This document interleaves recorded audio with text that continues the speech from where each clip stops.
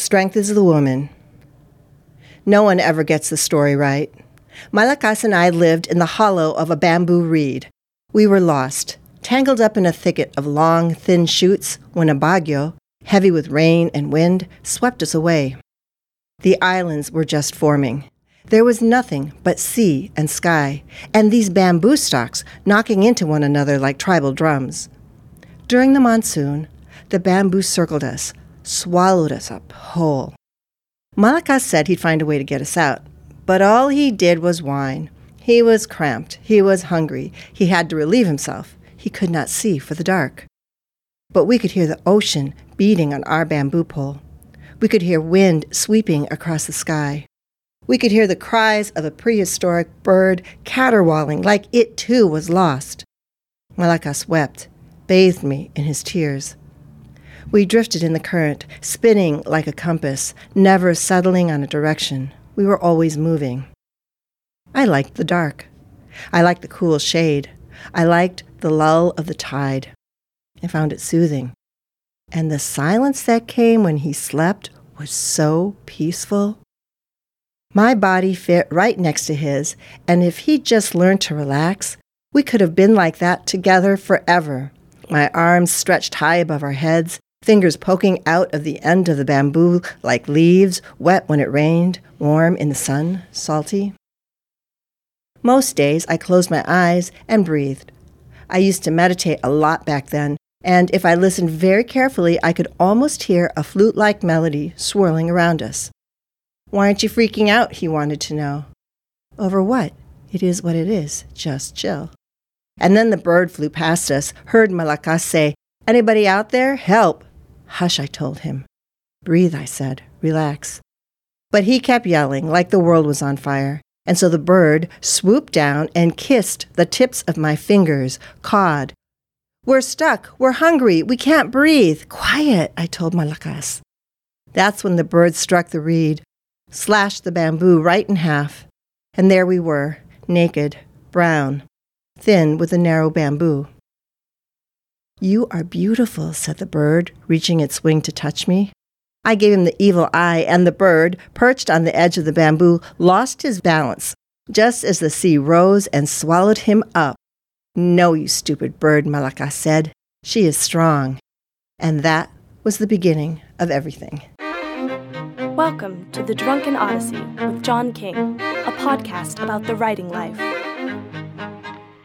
Tell us, oh muse, about a man whose mind and career has careened far and wide and upside down, whose computers are seared with crimes against grammar, whose typographical aggressions are legion, whose words flow into the very mouth of time, and more than a few bottles.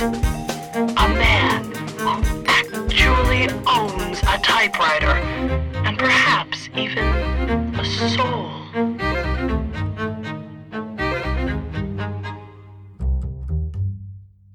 And now, your host, John King.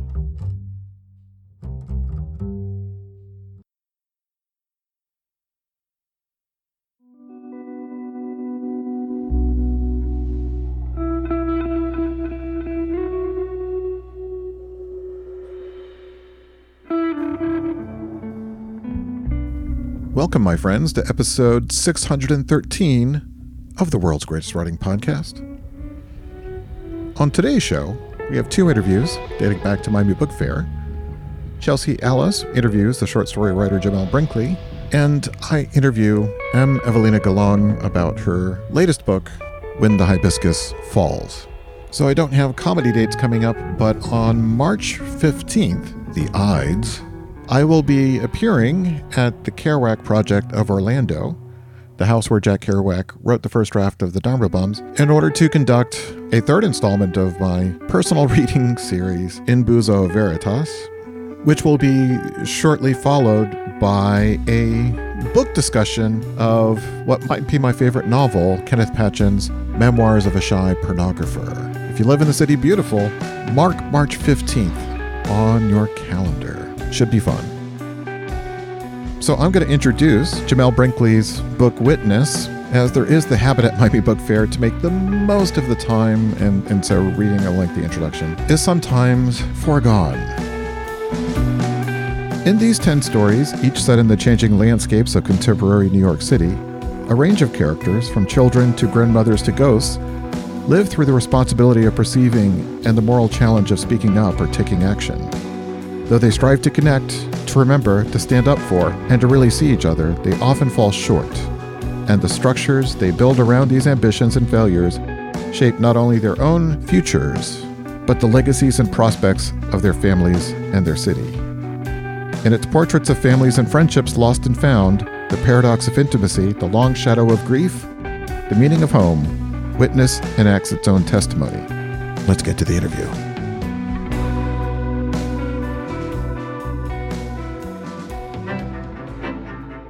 And now, the interview of the day.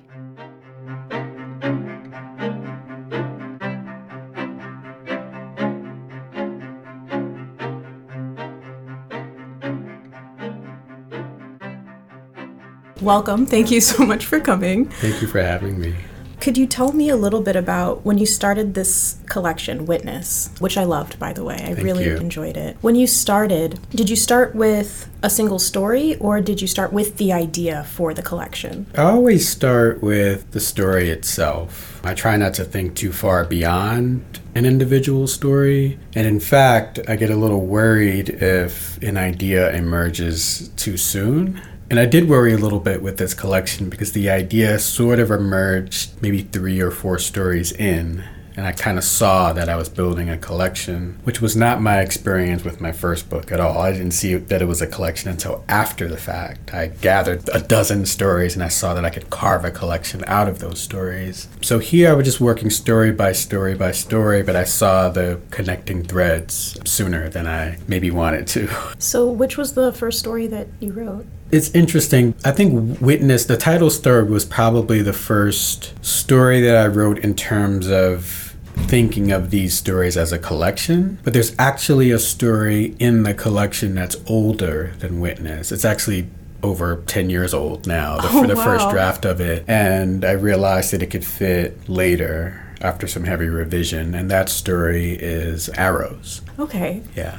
That's really interesting. I was going to ask about the timeline, and it sounds like you said almost 10 years or over 10 years. That story, I think I first drafted in 2012. Oh, wow. Yeah. So were there stories that you ended up cutting that you had originally written for this collection? No, I didn't cut any stories. I did add a story at the end. So Arrows was added sort of in process, but very close to the end of things, I added the story that particular Sunday. Okay. Yeah.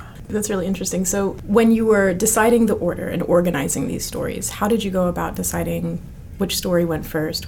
Yeah, that's always an interesting and kind of fun process. I think I have my own idea, and then I kind of collaborate with my agent before we send the book out. We sort of reshuffle things a little. And then inevitably that process happens again with your editor. But I do think that the first story was always the first story. And I tend to think of first stories as the story that's going to kind of, just through the sound of it, the story that's going to introduce readers to the particular world that you're about to enter. And so I like the sound of the first sentence of the first story, which feels very much, has a certain vernacular sound to it. It sounds like New York to me. It sounds like young New York to me. And I kind of want it just by the sound of that sentence for you to know, like, okay, this is where we are. These are the kinds of folks that we're going to spend time with. Right. And that's really funny because when I read books, I don't like to read anything about them first. I just want to discover it as I'm reading. And I read that first sentence and I thought, oh, this is in New York. Yes.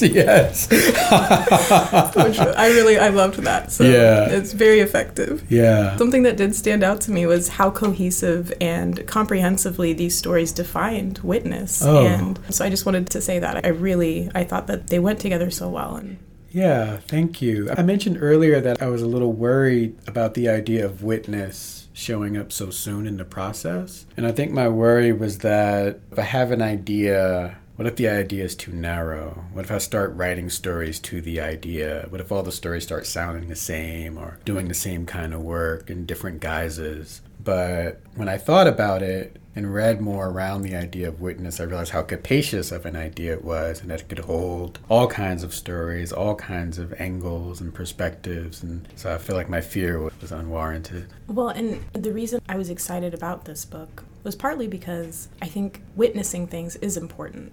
And I think that that's something that as a society right now we're struggling with, because the things we have to witness, especially for us, are hard. And a lot of us, or a lot of people, we say, oh, I can't actually watch that. I can't see it. We have to. It's our responsibility. That's right. So I thought it was really important. And I loved that these stories sort of defined that. Yeah. Thank you. That's at the heart of the idea of being a witness to me. Etymologically, it's related to the idea of being a martyr. And so there's sometimes a deadly cost to being a witness. At the very least, it kind of shakes you out of your comfort. It shakes you out of your settled notions, your routines. You have to change something about yourself and your life to truly be a witness. It's very important, but it's also not without its challenges. Yeah, I definitely agree. So when you were writing these stories, were there any characters, or did you start with character or plot typically? I usually start with character or place. And I never start with plot. Right. Yeah. Okay. Were there any characters that, as you got to know them, because that's one of the most fun parts of writing characters, right? But as you got to know them, that you didn't like them as much at first and they grew on you quite a bit? Oh, yeah. That's an interesting question. I didn't like them at first. There are a couple of not so great characters in the stories. The narrator of Arrows was a tough guy, to spend a lot of time in his head, for instance. Or even the narrator of Witness, the title story. And I guess the process for me, it wasn't that they grew on me. Maybe they grew on me like a mold or something. But I think I understood them. Even as I sort of saw their selfishness and their unwillingness to act on what they saw, their unwillingness to take that true step in being a witness, I think I understood it to a degree, to get into the mind of those type of folks who are just sort of wrapped up in themselves or their own difficulties, and it makes them hard to show genuine care for other people and to act in a generous way. So yeah, characters like that I think are a little tough. The narrator of Bartow Station is another one, where it's like, oh, okay, what's going on with you, man? Right. And then you kind of get it a little. Since you start with character or place, typically, did you ever, as you were writing some of these characters, realize that they weren't who you thought they were in the beginning? Oh, that's interesting. Yeah, I think to some degree that kind of always happens. I want it to happen. Right. I want there to be some unpeeling of their character, some unraveling of their character. Other layers will show in the process of writing the story. And that's where a lot of the pleasure of writing stories lies, is that you don't really know them at the beginning. And I'm not sure you know them 100% by the end, but you know them better. And part of that getting to know them better usually entails some surprise. Yeah, that actually makes me think about how I think a lot of American literature, we focus in the beginning on the question and at the end on an answer. Yeah. And part of what I really liked about your collection is I think that you do start with questions and you get some answers, but you still end with questions. And I think that that is so important. It's something that I really appreciate in writing. Yeah. The way of thinking about short stories that I find most appealing is the idea that there's nothing anywhere in the story, even at the end, you can just detach and say, this is the answer, or this is the moral, or this is what it's about, this sentence or this paragraph. I want the whole thing to be kind of stuck together, and I'm not really looking for answers, not in a large sense. Like you said, some answers may emerge, but I'm not looking to answer the questions that the stories are exploring. I'm just looking to explore the question. So what was the most challenging part of the process for you? Well, there were a few challenges, actually. The first thing I'll mention is that I was trying with a lot of the stories to sort of experiment with the first person point of view. And first person has its appeals. Like a lot of people turn to it because voice is a thing you automatically get. And it feels like it might be the most intimate point of view, although I might quibble with that. But it's really super difficult to write in the first person. James Baldwin has this great quote in one of his interviews where he's like, "Why should I believe you just because of that bar blaring across that page, the eye over and over and over again?"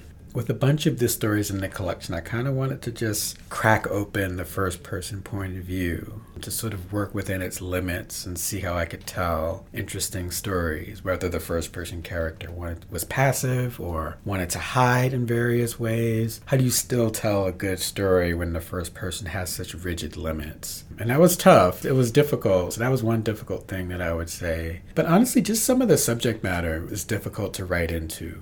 Some of the topics or the subjects that emerge in the stories are rough. You're talking about loss of friendship, you're talking about gentrification, medical racism, police murders of Black people, deed theft, people losing their homes, and grief, people who are mourning. And some of the emotional territory was just difficult to write as well. Did you find that this particular collection was more difficult than some of the others that you've written for that reason? I think I'm always kind of in a certain emotional range, actually. It's not as though my last book was all sparkles and sunshine. So I think I'm kind of used to just working in quote-unquote darker territory. But there was something about this collection that felt, I don't know if it was more difficult, actually. I shouldn't say that, because I think if you had asked me right after I published my first book, I would have said, this is so difficult. They're probably both difficult, but it's just sitting in just the difficulties of these characters and the way that intimacy can be so painful sometimes. I think they're probably equally difficult. So when you say intimacy can be difficult sometimes, what part for you makes it difficult? Is it putting yourself into the situation kind of emotionally and mentally to write it, or when you go back and read it and you're in that space? Yeah. I think it's probably both, because when you're writing, you're doing a lot of things. You're all over the place in the story, but as you put yourself in the place of the characters themselves, and even if I'm writing in first person, I try to put myself in the place of all the characters in a particular story. I try to be on the side of every character, so to speak. But what you realize is intimacy entails so much vulnerability. So as much as intimacy can be a space of comfort and care, you can turn to be your just most natural self, it also involves being really vulnerable. And I think what you have with some of my characters is kind of an unwillingness to be vulnerable, or they're reluctant to be vulnerable. Like I'm thinking of Bartow Station and the narrator of that story again, and how he's just so closed off, like so just rigidly armored in his self, and how the story really tries to pick at that, and finally it just floods out, but when it floods out, it's not necessarily a great thing. Right. So things like that is what I mean. Intimacy, we think of it as one of the things everyone absolutely wants in life, and yes, we do, but it can also come at a cost. You're not protected. You're completely exposed to your intimates, the other people that you're close to. Right. And it's really interesting, this idea that when that vulnerability comes out, I know that culturally, especially for certain groups of people, definitely where I come from, part of the fear of being vulnerable is you don't want it to be something that's offensive or unpalatable to other people. But that's the title of your collection, is Witness. We need to see that. And I think that that's part of another reason why this collection is so important, because we do need to see that, even if it's not pretty. And I thought that's really important. I think it is. We all kind of get dressed up every day to a certain degree. We wake up and we sort of put on our best face and we armor ourselves in our clothing and we go to our jobs or whatever we do, go to school, just out into the world. You're putting up a protected version of yourself, not your actual self. Right. Of course, your actual self leaks through and people get glimpses of it, but the full spectacle of yourself is kind of covered up, and it can be hard to see. Right. I think that's why something like marriage is so hard sometimes. You're marrying someone that you think you know really well, and then over the course of your marriage, you get to know them really well. Right. And, it may not be the person that you thought they were, and people change too. So just in terms of the idea of witnessing, I think it's about seeing the beauty and the ugliness, seeing both. the full spectrum of our experience here on this planet, our relationships, ourselves, each other. So you currently teach at the Iowa Writers Workshop? I do. So what do you specialize in teaching? Yeah, so our faculty at the Writers Workshop, we have a fiction track and a poetry track. So I'm part of the fiction faculty. I teach a workshop every semester, which is open to anything, any kind of student work. Typically it's short stories, but people submit excerpts of novels. We have a dedicated novel workshop for people who want to submit entire novels. And so I'm kind of open to anything. Okay. Yeah, I've read speculative work in my workshop, realist work, all kinds of stuff in terms of genre. Then I also teach a seminar, which could be sort of my whims, like whatever I'm interested in teaching on a given semester. For instance, I'm teaching a seminar this semester about endings of stories, endings of novels, endings of plays, novellas. Just thinking about what makes a good ending. But next semester, I'll teach something entirely different. Right. And how does teaching influence your writing and your writing process? Yeah, it's interesting. Well, one thing it does for me personally is that it takes away from my writing time. I get pretty laser focused when I'm teaching. And so I put a lot into my teaching. I put a lot of thought into my classes, into the work of my students. So I don't always have the time that I would like to have to work on my own stuff. So that's one thing it absolutely does, and I would be dishonest if I didn't acknowledge that.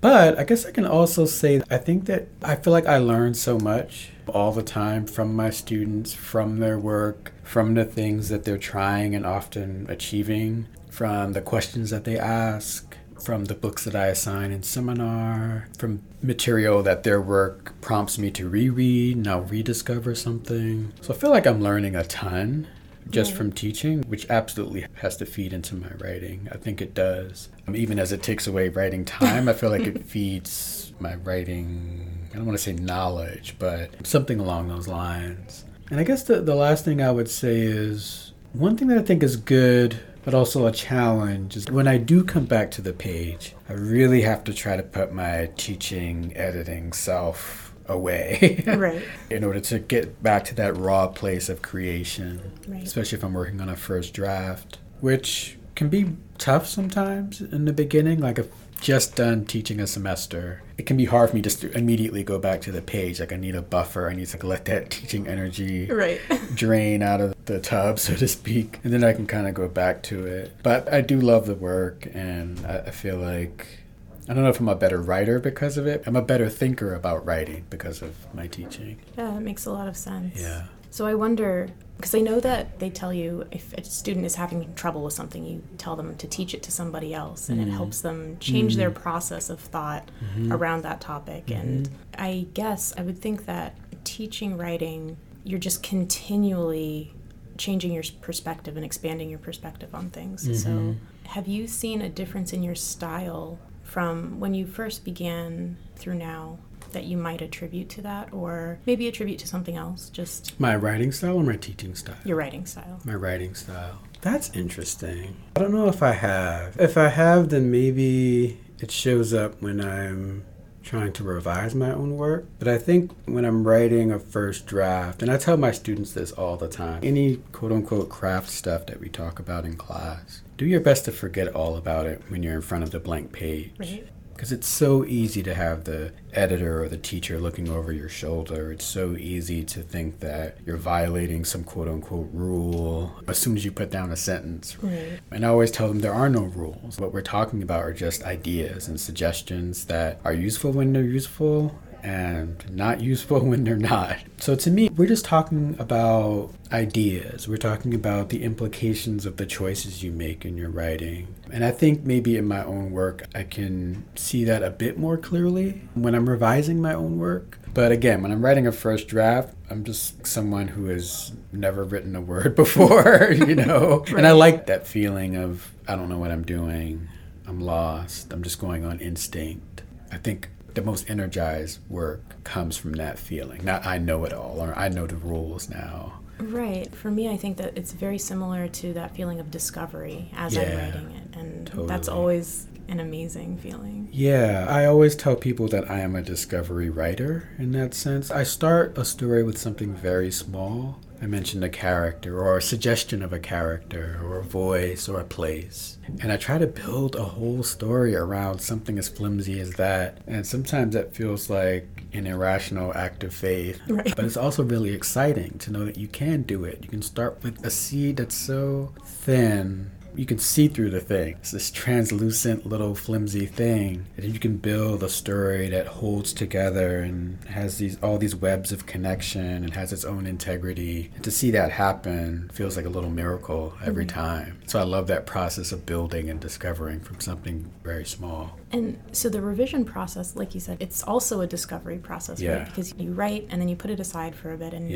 you're looking at it again and you're discovering where and what to keep and remove and how it works in the greater scheme of things. And do you have a favorite part of the process, or even a part that you maybe don't love as much as the rest of it? Yeah, it's very difficult and sometimes very painful, but I think there are a few different areas I take pleasure in. As arduous as that process of discovery and building that I was just talking about can be, there is pleasure in it. When you feel like you've taken a firm step forward, you're like, oh yeah, I'm on the right track. That feels really good. As a discovery writer, I like to discover my endings. I don't like to know them ahead of time. And so the feeling of being 2 pages away or a page away or even a paragraph or a sentence away, and all of a sudden clicks in your mind that I know how this is going to end. Right. That's really pleasurable. And then the last thing I would say is that when I'm revising, you put the thing away, like you said, and then you look at it and you're deciding what's going to go and what's going to stay. But what I find really pleasurable about revision, and sometimes terrifying, is that you're also kind of learning something more about your own mind, because your writing mind is bigger than your everyday practical mind. And so you're putting things down in a first draft that are kind of coming from all these unconscious zones of your brain. And you may not even know why it's there at first. But with the passage of time, you look at your words again, you're like, where did that come from? And sometimes it's like, oh my God, no, I have to get rid of that. But other times it's like, oh, I see what I was thinking. I didn't know I was thinking this, or I didn't know that this language was in my head, but it really is. And it's saying something back to me. So it feels like your own mind is talking to you indirectly through the page. Right. And that process can be really pleasurable as well. You mentioned endings and the excitement of knowing you're close and figuring out and discovering the ending. Have you ever written an ending and when you go back later to revise it, you realize it ended a little bit before? Oh, yeah. That happens all the time, that you can write past your own ending. Right. Yeah, that happens a lot. Sometimes you're afraid to approach the ending because there's something about it that is terrifying. So you kind of avoid it and you shy away from it. So you write short of your ending, you write past your ending. Most often though, I think I kind of land on the quote unquote ending, but it's still wrong because something in another part of the story is wrong. Right. And one thing we talk about in my endings seminar and in my workshops actually is that very often the problem with an ending is somewhere before the ending. Something got dropped, some thread wasn't connected, some character wasn't developed, some image wasn't emphasized strong enough. Because the ending, again, is organically connected to the rest of the story. It's the result of the story. And so you can have all the language you need in an ending, but it'll still fall flat. But if you tinker around in the middle or in the beginning, all of a sudden the ending starts to light up. And it's really remarkable to see that happen. Right. Yeah, I agree. So I wanted to ask about other authors, maybe classical authors or current authors that you have taken inspiration from or enjoy their work. Yeah. Well, in terms of witness, I can talk about a few. James Baldwin is the presiding spirit of the book, very important to the book. And other authors who were influential for that book in particular include Gina Berrio, who's an underappreciated short story writer, William Trevor, absolutely. There's a writer named Richard Curry, who's really important to the book. Those are a handful of folks that I would mention off the top of my head. And then some other writers that are really important to me include Edward P. Jones, super important. Ian Lee is really important to me as a writer. Charles D'Ambrosio is really influential contemporary writer. And someone I've been kind of obsessed with for the past couple years is the writer Shirley Hazard, who does have short stories, but also her great novel, The Transit of Venus just takes the top of my head off every time I read it. I love that. So I have to say, I read it twice, and the first time I read through, I kind of got this sense that it felt like a very modern version and a short story version of Invisible Man by Ellison. Yeah. I got that kind of Yeah. feeling from it. They are very intimate stories. Yeah.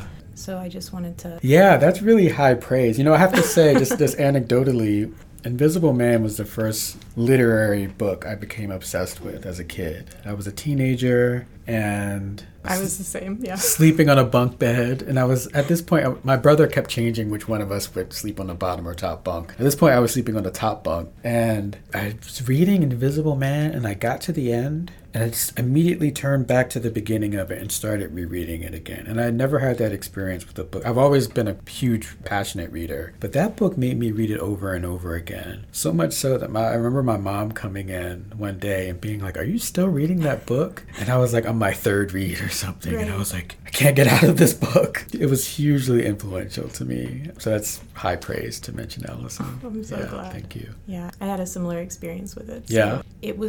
I went to schools that did not really teach literature that was anything other than standard American at the time, or British or things like that. Right. And so I was so excited to read something that was more representative of me. And then it was mind-blowing. It's an ambitious book that fulfills its ambitions. Right. It's insane what he does in that book. Right from the beginning, he's laying out all this territory, and he's telling you he has claim to all these traditions. Jazz, Louis Armstrong, Dante, Inferno. Right. I'm just going to be underground. I'm smoking a reefer. Like all kinds of crazy stuff is going on. You're like, you could do this? Right. And it feels so freeing, and so intelligently done. Right. So it's that book is a marvel. I agree, but I think that your collection is too. Oh, and like thank I you. said, I definitely got that sense as I was reading it the entire time. So thank you so much.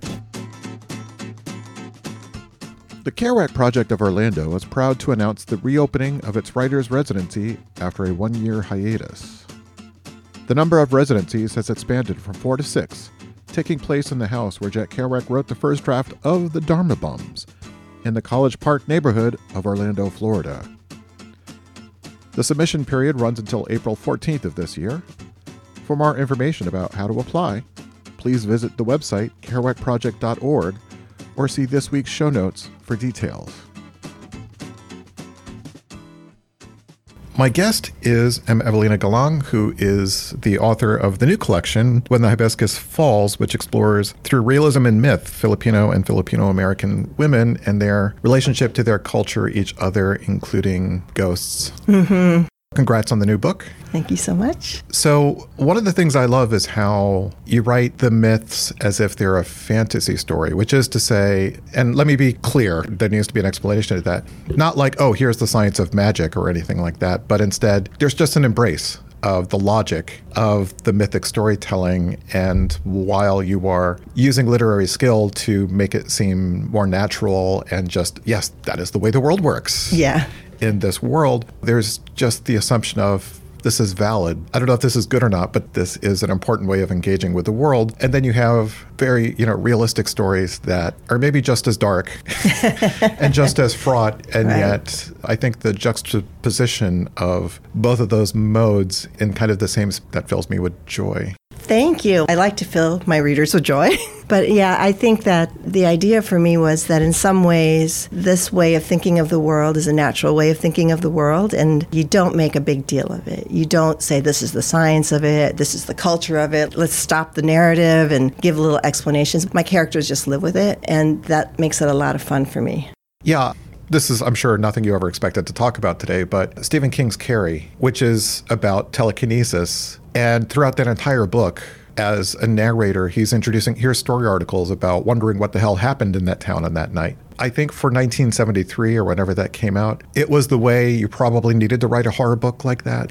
Just Are you saying I've written a horror story? No, it's saying, okay, the magic of this world. I don't exactly expect the audience to go with it. Mm-hmm. And I appreciate that, and I think that's maybe his best book. There is something great also about the opposite approach of, no, don't apologize. Don't keep fussing. Right, absolutely. No, with yeah. the structure or with the reception. the reader's either in or the reader's not in. That's right. And also, I think in the way I've chosen to tell these stories, and really in all my work, I'm Filipino-American, right? So I'm Filipino and I'm an American. I'm living in the United States. And so there are these different elements of culture that dominant culture might not be aware of. And also there's Tagalog. There's a lot of Tagalog in this book, and as well as Kapampangan and some Spanish. And I think that I grew up having to explain language. That was the expectation in school. That was the expectation of my peers and workshop when I was in graduate school. And what I have learned as I have grown older is I don't have to apologize for anything.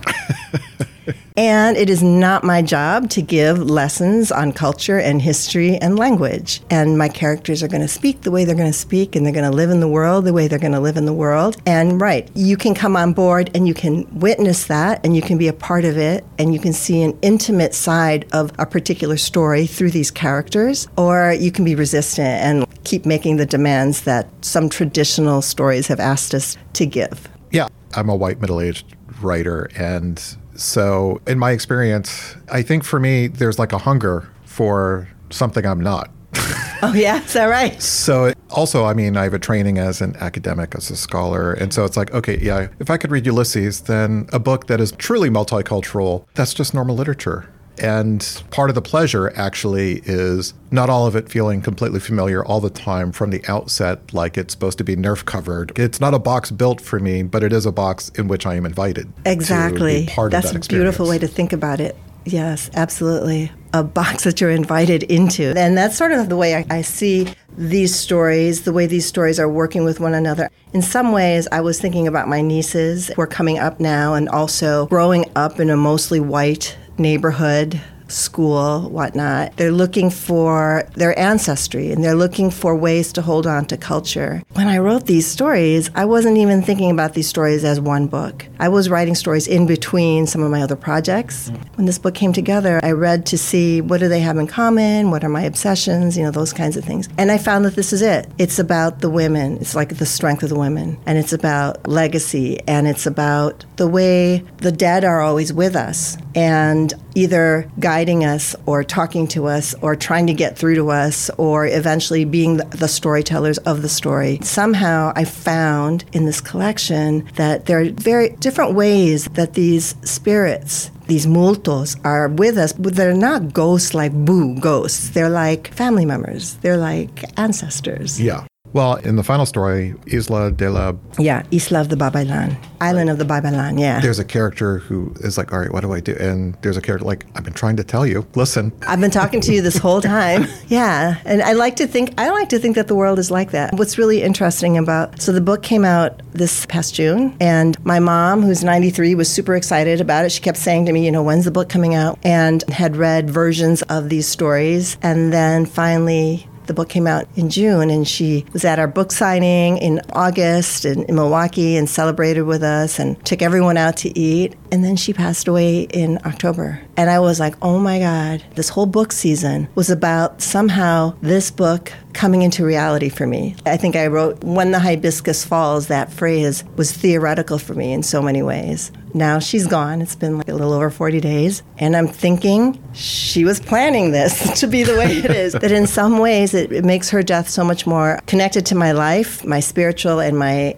artistic life, and my desire to tell these stories that are connected to our culture that she and my father brought with them from the Philippines, so I can share them with our family. So legacy lives on. It's really quite beautiful. Well, I'm sorry for your loss, but also I can appreciate how wonderful that timing is, that the fact of it is inevitable, and so that she looked forward to this event and got to witness it. Yeah. Seems like it's pretty special. It was really special. Yeah, in some ways, I think, I don't know if she knew something that I didn't know, or if she felt things, but me also, when I saw her in August for the very first time ever, I always knew she loved me and I always knew she was proud of me, but one of the things that she said as I was leaving her in August was she was really proud of this book, and that she was really proud of the work I was doing, and that I'd surpassed anything that she could have ever dreamed of. So to me, it was like, wow, Mom, don't talk like that.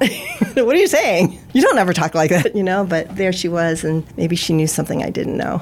That this was an okay time for some closure. Even though on my shelf I've got David Foster Wallace's final novel, the one that was published posthumously, and it's like, I'm okay not reading it because I still want there to be that one book there. Right. Like, oh, there's just one more novel by him waiting to come out. And it's like, well, technically it came out, but I'm going to need to hold on to it for a while. Wow. I wonder if you're going to read that. I would say a 50-50 chance I go out before I get to reading it. Wow. Okay, that's a way of thinking. But also part of my reading life so much these days is dictated by who I get to talk to. And he took himself out, so I'm not talking to him. So there. Or at least not literally talking to him. But like people we've lost them, but we haven't. That's right. And I think a lot of my writing career is me in conversation with not just him, but so many people. But he's just one of those people who like, oh, you know, that thing that you're so into, there's actually fun ways to do that. And you can actually try and talk to people instead of just trying to reinvent modernism that no one wants to read. Right. And to go back to the point of cultural literacy with multicultural text, also, it's kind of like reading subtitles. It's like the first time someone does it, if the movie's any good 20 minutes later, you forget that there was a learning curve. That part of the care that you take as a storyteller is, all right, things do recur so that once you learn something, you kind of build. You build on that. And also, I always say to my students that the first chapter, the first story always teaches us how to read the book. And even with this little... If the book is good. Okay. In parentheses, if the book is good. But, you know, the idea is that we get to teach our readers how to read the book, and then you can do anything you want. When you think about it that way, you establish the rules of the world early on, and then the sky's the limit. I mean, really, you can... This is what you're in for. Yeah. And, yeah, we could go in or we could go out, but this book is going in. Hopefully. Yeah. America's Still Beautiful. I was kind of charmed by that and how heartbreaking and frustrating. And also, I feel like the Trump presidency was just an open wound for... So many of us. All my friends. Yeah. And millions of people who are not my friends.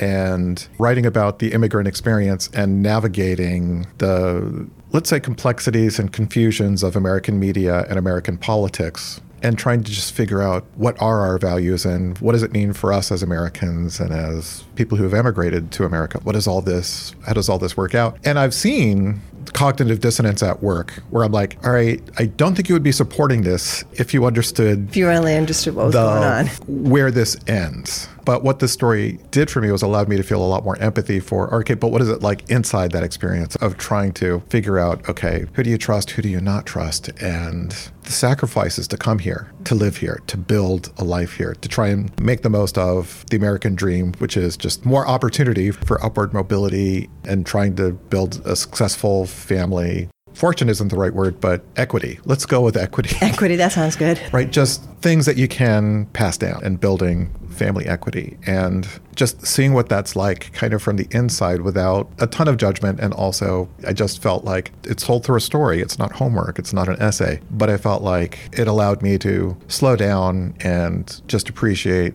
how confusing that was. Right, confusing. Or it could be. Yeah, and especially even within a family, right? Yes. Clearly, Faustina really left to her own devices. She might have gone in a completely different direction than her vote did, not to give the story away. But then with her granddaughter there, and that's a voice of this new generation, right? And then her husband and his own misunderstandings or journey from being the boy he was in the Philippines and the radical he was to trying to assimilate and achieve everything and then stay safe. And so that colors, for him, that colors and I think establishes his voting record, which is a surprise to everyone, really. And I think that that family is a family that lives in many households, especially in the Filipino-American community. That family where there is a misunderstanding, because this grandmother and granddaughter come back later on in the book, and you can see that their understanding of politics and the American, quote, dream is so different from one another, and yet there's so much love between them. And ultimately, their support for one another is, I want to say more important. It's the bigger takeaway. Sure. Yes, absolutely. And I think that's how they're able to exist or to kind of make it through these really weird and obnoxious times, you know, is that ultimately they realize this line that's so weird that I saw a line in this book, which is family is family. I think it's one in the Hibiscus Falls, because the other day, a couple of months ago, I ran into a paper that someone had written or a review of Her Wild American Self and quoted something from that first book. That was 1996. And there it was. Family is family. So apparently that's something that I think about all the time, that family is family. And so, yes, all these incongruent ways of thinking, which I think I can even see manifesting now with the politics of the Middle Eastern war. It's a lot, it's confusing, and everybody wants to do the right thing, and it's not always the same. There's no single right thing. That's right. And you're all living under the same roof. Yeah. I think that's really interesting and in some ways horrific, and in some ways I think it's good that we're challenging one another to think of what is the right way. I don't have an answer to that.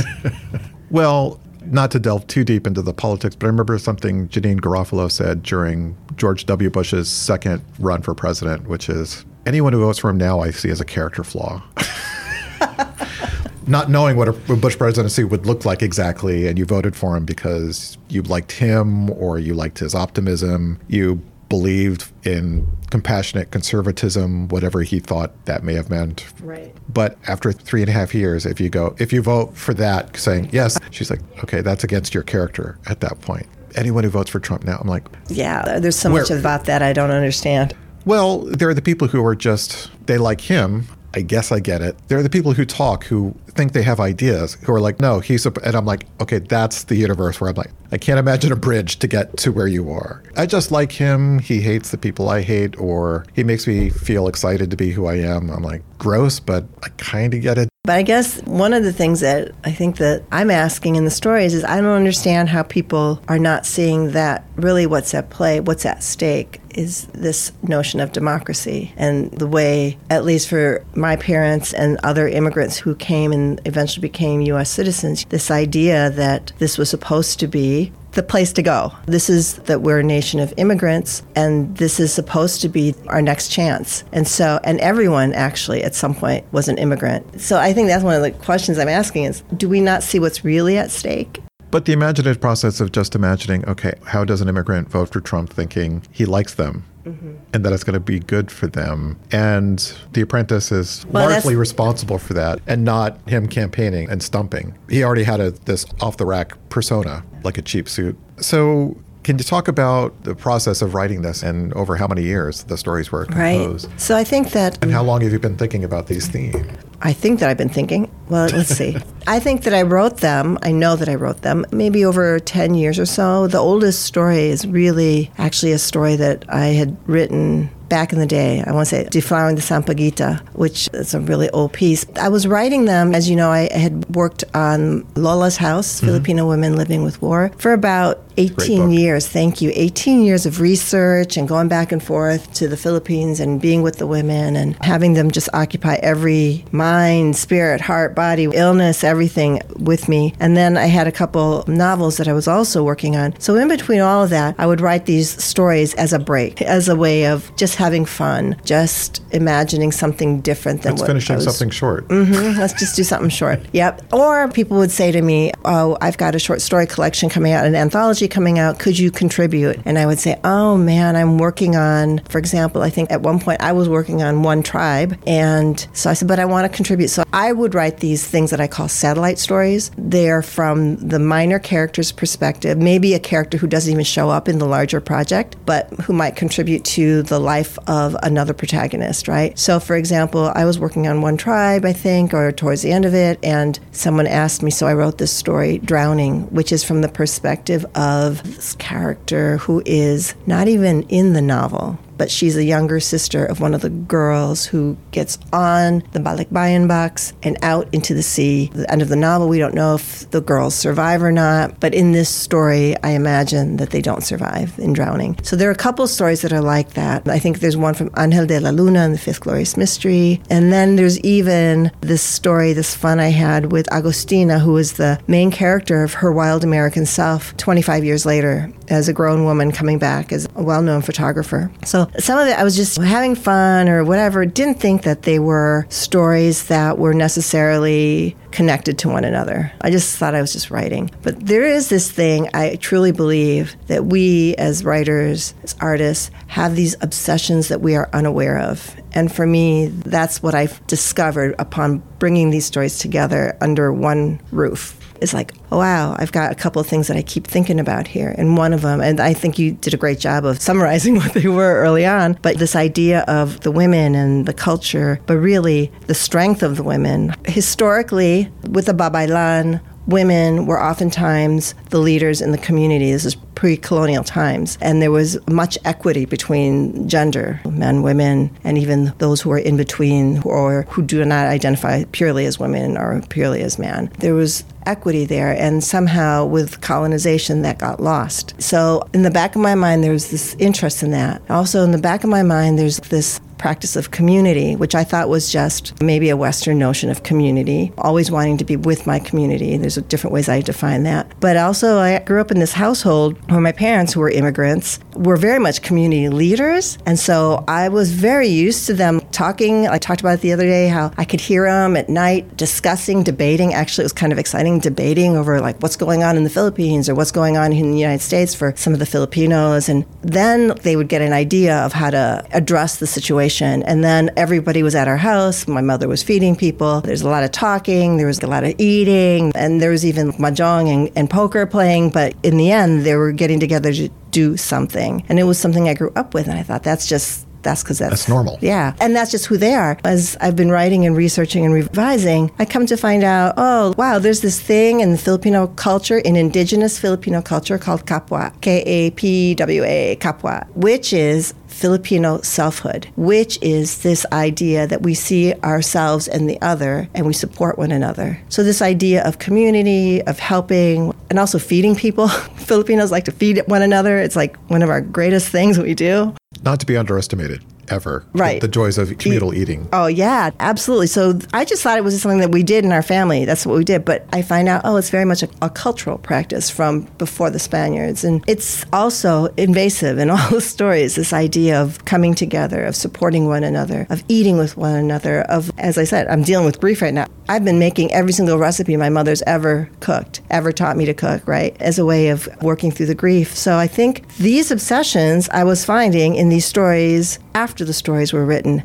and not before that. And when they came together, I was like, oh, wow, I have enough. Actually, there are some stories that are not in here. They're already 17. I mean, can you imagine? And so when I started to put them together, one of the things a dear friend of mine, Edwige Dantacat, said when she read an early draft, Evelina, what is the ribbon that ties all these stories together? And I thought about it, and I think that the answer to that is in the title story. It's really the intergeneration and the legacy, the ancestry, the sisterhood. Well, over the last few years, I've written more than one elegy. The last one I titled No More Fucking Elegies, because if I could please not, and these are not poems I chose to write, the poems arrived. Right. You're doing this.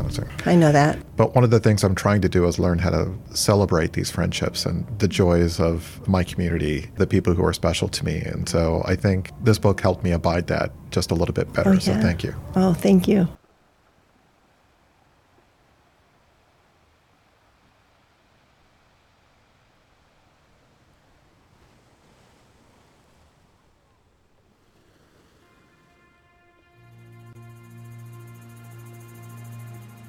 Well, that is the show for this week. Don't forget to check out thedrunkenodyssey.com for great written content. If you want to write in, the email is thedrunkenodyssey@gmail.com. All right, everybody. Until next time, put your ass in the chair, keep attacking those keys, and don't swallow the worm. A while back, John King endowed the Museum of Schlock and tasked me, Jeff Schuster, with curating the bugger. Each week, I curate one more entry into this proud genre of film. I think. Truth is, I'm really not sure what schlock is, but my writing about it is sublime. Read it every Friday at thedrunkenodyssey.com.